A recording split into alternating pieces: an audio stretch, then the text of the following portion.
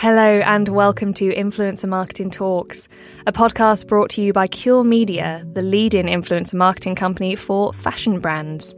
This is your weekly podcast to learn more about consumer marketing in the digital age and all things influencer marketing. And we're going to cover it all in just around 15 minutes. So I am Holly Morin. And I am Frida Ekholm. And in today's episode, we're going to discuss peer-to-peer marketing versus brand-to-peer marketing. Why are consumers favoring peer-to-peer communications? What benefits are there? And how can brands utilize this marketing tactic?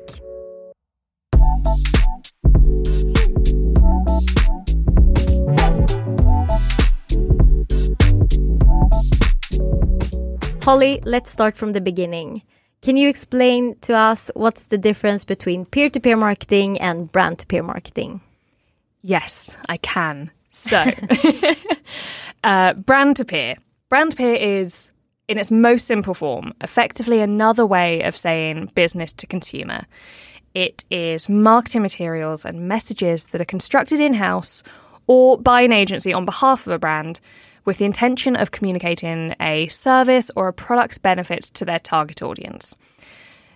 Now, I think this is what we tend to think of as the more traditional form of marketing, but I would say it's actually worth reframing how we think of peer-to-peer instead, because peer-to-peer is arguably the original marketing method. It's existed for as long as humans have existed. It's a neighbour or a family member making a recommendation to another person. It's a sibling going to their big brother or their older sister and looking for suggestions on where to spend their money. Yeah, Holly, that's a really good description. And what's the main difference between them? Just so we make that clear. So obviously there's the fundamental difference in origins. One comes from a brand and the other comes from the consumer. But I think more important is the effect and the reception of each tactic.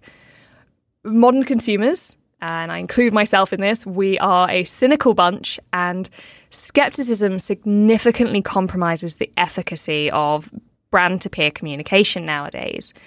Whereas, by contrast, people obviously trust their friends and they trust their family and people who they feel reflect and understand their own lives. And this trust is the most important thing to bear in mind when you're deciding which approach suits your brand. And actually, there's some surprising statistics on this brand-to-peer and peer-to-peer communication area. Ooh. As 55% of consumers trust user-generated content, peer-to-peer communication, over other forms of marketing, while only 15% of consumers trust content created by companies. It's like me talking good about myself or you talking good about me to a friend. You might not trust me as much. But many brands prioritize their budgets and resources the other way around than what these numbers show, meaning they put less budget into peer-to-peer marketing and user-generated content, etc., and more on brand-produced content. Oh dear, that's not ideal. No, that's not ideal. But why do peer-to-peer work so well? So as you explained, Holly, the difference really says a lot about why peer-to-peer communication is more successful often than brand-to-peer. And it's because it's the most important form of influence, because studies today show that 80% of all purchases we do are influenced by friends, family members, and other people around us, often on an unconscious level. And while we're talking about friends and family members, these studies also show that consumers trust influencers more than brands. So basically, we trust people more than we trust companies. And we see influencers as our friends. So it's all about trust. And as the average consumer in the Western world is exposed to around 3,000 commercial messages every day, many of the small factors that affects us and influences us are on an unconscious level, as I mentioned. And as a brand, the challenge here is how to stand out from this advertising clutter to make an impact on your target audience and to be remembered. And I think that's worth repeating because it's why we're here talking about it today, because you might be thinking, oh, well, how does influencer marketing fit into peer-to-peer? They're not my peers. But as you say, in most cases, we trust influencers as if they were our peers, as if they were our friends. And It's something that you need to be so careful of when you're working with influencer marketing, to respect that relationship between influencers and their followers, respect the trust that influencers have taken time to build, because otherwise influencers won't be trusted, obviously, and consumers won't trust their recommendations, and you close that gateway between you and your target audience. Unlike commercial messages from brands in that brand-to-peer approach that we've talked about, influencers communicate on platforms where consumers have chosen actively to spend their time, and they have selected these people that they want to follow, to have them in their downtime, in their social feeds, because they want to hear what they have to say.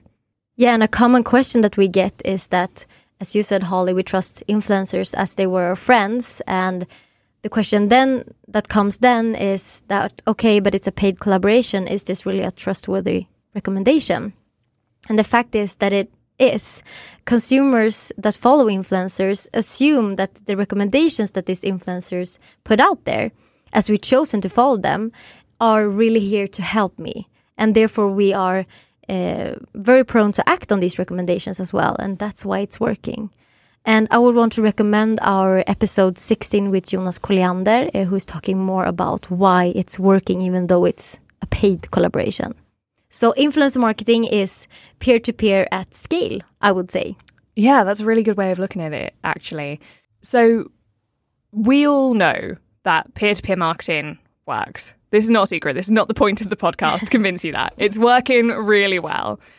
But there's also so many benefits of using peer-to-peer content and that user-influencer-generated content compared to brand-to-peer that I don't think everyone necessarily thinks of straight away. So first, if you're doing influencer marketing at scale, you will get a lot of good content out of it. Why would you let your influencer marketing end there? So the benefit here is that you can use your influencer marketing as a foundation to later on utilize the influencer content in other channels. So avoid the stiff and filtered brand-produced content and use influencer content in more ways and channels than only through influencers on their organic feed posts. For example, in paid ads, on your website, but also in channels without peer-to-peer possibilities, like TV commercials, which I see many brands do. Most often this is like a celebrity influencer, but still. It's both time and cost efficient for you and your brand, as you already invested money into the channel and you already have great peer-to-peer content, then use it. I personally think it's very helpful on, for example, a website. Yeah, 100%. And Absolutely. inspiring. Yes. And particularly when we look at millennials and Gen Z, these new generations of digital native shoppers, user-generated content is so much closer to what they want to see from brands marketing.